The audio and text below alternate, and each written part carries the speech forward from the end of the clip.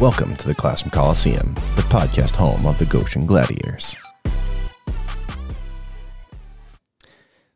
In this episode of the Classroom Coliseum, I'm sitting with a longtime Goshen resident that many people would know because of her longtime experience working in the Parks and Rec department, running the summer camp program, or being a part of it for a very long time, from being a CIT and a counselor and everything else. But now, Amanda Ortiz was hired this year at Goshen Middle School, C.J. Hooker Middle School, as an AIS teacher in the English department. So I'm happy to have Amanda here today to talk with her. And fun fact, she was also my former student. So I love that. And Amanda, before we jump right in, I'm curious, you're working here at C.J. Hooker Middle School, and you have spent some time at Goshen High School as a professional as well. But now that you're an adult looking around the school district, how many teachers that work here were your teachers? That's funny. That's a funny question. I think about that a lot. There's a lot of teachers here that were my teachers or teaching while I was here. And it's funny watching the shift of going from being their student to now being their coworkers. It's interesting. Calling them by their first names will never, ever get easy. Yeah, absolutely. And so, I mean, we want to get into some of the nuts and bolts and learn more about you and your story. But I just think that that's interesting about Goshen, about how people want to come back and work here. You had some other jobs. You were excited to come back here too. And I think that that's pretty cool. There's many Goshen residents that have come back, graduated through, and come back through to work in Goshen schools, which I think is a huge testament to what this district means to people. And you can speak about that if you'd like, but I'm just I'm an outsider. I didn't grow up here, and it's become home for me. So I think that's pretty neat to see how people keep coming back home to Goshen. Yeah, it's a great community. I've been involved in it, like you said, for a long time. But the older I get, the more I appreciate it. As when you're young, it's hard to appreciate such a small town. But as I grew older, there's a strong sense of community, but it's almost like a family. Everybody wants to help each other, and specifically in the schools, it's really a phenomenal experience. That's awesome. I really appreciate it. And you have a long history through your education and through things that have happened since Goshen schools for you before coming back.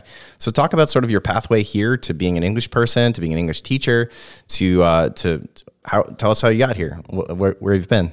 Okay, so I have wanted to be a teacher my whole life, but through high school, I swayed back and forth between different options, but I had one teacher, Kristen Green, who drove the point home for me, and I was like, I want to do what she does. Nice. I want to be an English teacher. So I did my first 2 semesters at OC, and I took as many education classes as they would let me. And then I went to Dominican College and finished up my bachelor's degree there. And that was an awesome experience.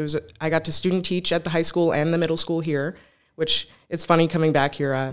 When I started, I wasn't sure that I'd love middle school as much as I do.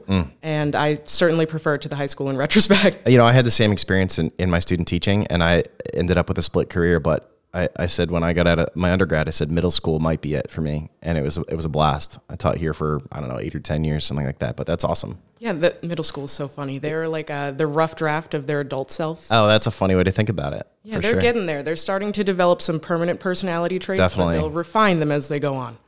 Yeah, the humor starts to change. Yeah. They get a little witty. They can understand some sarcasm, things like that too, right? Where younger kids can't, and older kids might be a little too much in some of that way. Exactly, yeah. Nothing goes past these kids. That's awesome.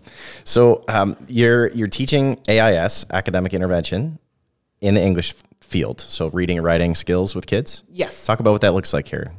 So we work on like the foundational skills, so reading, writing, critical thinking, and we really hone in on those so that when they're in their core ELA classes, they can perform at the grade level they're at. Sure. So we look at simpler text so that they're ready to look at more complicated text. We break down how to analyze a more simple text, and then we move into the more complicated text in their core classes. So this is really just to prepare them for what's to come. And so you're working with small groups of kids most of the time, right?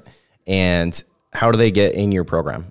Is there an assessment, or what do we look at to get them there? So we look at a couple of different things to come into the AIS program. There is a teacher recommendation. The teacher has to recommend that the student be in here. We look at their MAPS scores and then their schools, like their actual grades. Okay. So there's a couple different components that go into it. Not everybody is happy to be in the program. Sure. But I think that it's a really beneficial program. And when I look back at my academic career, I definitely would have benefited from being in an AIS program. It's it's like a free tutoring service. It's right. It's really, really, really a great program. And so we look at those metrics to get them in. Is there a path if kids don't want to be there, perhaps for intervention? Is there a path out as well? Can they sort of achieve their way out? Yes. So you don't have to stay in AIS forever. Fret not.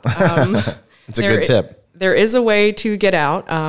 If your grades improve, your MAPS tests improve, and another teacher recommendation, there's definitely a way out. But we try to keep you in for the full year just Sure. because if we can see a difference, that means the program is working. Right. So we'd like to keep you for the full year just to get you exactly where you need to be and then set you on your way. That's awesome. And probably very rewarding when you see those things happen. It's not about the number grade on their report card, perhaps, but more about their progress and their growth. And especially at this age level in middle school, that sounds like you can really identify that and see that and track it. Yeah, I use the portfolio grading style, not everybody's favorite. But even now, looking back at the benchmarks from the beginning of the year or their beginning of the year work, you can see such progress in their writing, in the way that they answer questions, the way that they speak to each other. We're really working a lot on the different forms of communication, and you can see how far they've come, and that is really, really rewarding to see. I think it's really great that you're doing those programs and working with kids. Now, how many of them did you know, or kids knew you before coming in because of your work in the Parks and Rec department? There are a few that have had me as their camp counselor or their director, and at first I was nervous for the Sure. kind of dynamic that would provide. At camp, they call me by my first name, so I was worried. Right. I was worried about that. I was worried about them. I'm a little bit sillier at camp, so I was very worried. But there's a couple of them that remember me, and they also remember the more strict side of me. So that actually worked out in my favor. They know that when it's time for business, it's time for business. To drop the hammer sometimes. Exactly. The summer camp hammer, I'm sure. No, that's a great program too. And I can tell by your by that being part of your life that you really love working with young people. And I value that as an educator too. And a parent sending my kid to school with teachers that love kids. I think that's really great. And I admire that about you. Thank you. I think that's one of the most important things. If you're going to be a teacher, you have to like kids. And I really do. I think that they're so funny. I think that they offer a lot for us to learn from as adults. And they remind me just to not take everything so seriously. Just they keep me level. I really like being around kids. I think it's awesome. That's great. Now, you have some other things that you do in the middle school. Yes. Talk about some of those things. So we just started the mock trial team. So that's not just a high school program. Yeah, so we started in the middle school. We won't be competing because there's not a lot of other middle schools that compete, but we are doing we took a case and we are starting to look into it. We're breaking it down, and then eventually I have enough kids that I can break them into sides and we'll do our own trial. And luckily I have a friend that's a lawyer that has volunteered to help us. So Nice. She's Miss Emily Shapiro will be coming up to help us. And then I got really, really lucky through my connections at the park department. I have a judge that is willing to sit in with us and listen to the case and see which side wins. So the kids are really, really excited. It's That's great. a fun program, and it's a good way to get them ready for the high school mock trial program because I did that in high school, and it's pretty rigorous. They are moving through stuff really quickly. It's higher level, so I think this is a good way to expose them to like the jargon and just the kind of flow of how that program works and get them ready to be in a more serious version of it. That's great. And is it an after-school program? Yes. All right. How many times a week do you meet? We meet 2 times a week. We meet on Mondays and Fridays. That's a big commitment. That's awesome. Yeah, it's I was just talking to Miss Cavanero about that. I like to bite off a lot. That's great. Well, it's certainly setting a mark in the school for a program that we didn't have before in the middle school. So thank you for bringing that here. That's awesome. I'm excited. I'm very excited about it. That's so cool. Now, it's not on the list of questions that we prepped for, but you're an English person. So it strikes me to think about what type of literature do you love reading personally? Maybe not professionally. We have work things to do, but personally, what gets you excited? This is going to sound so nerdy. I really like reading biographies. I think that people's lives tell a story, obviously.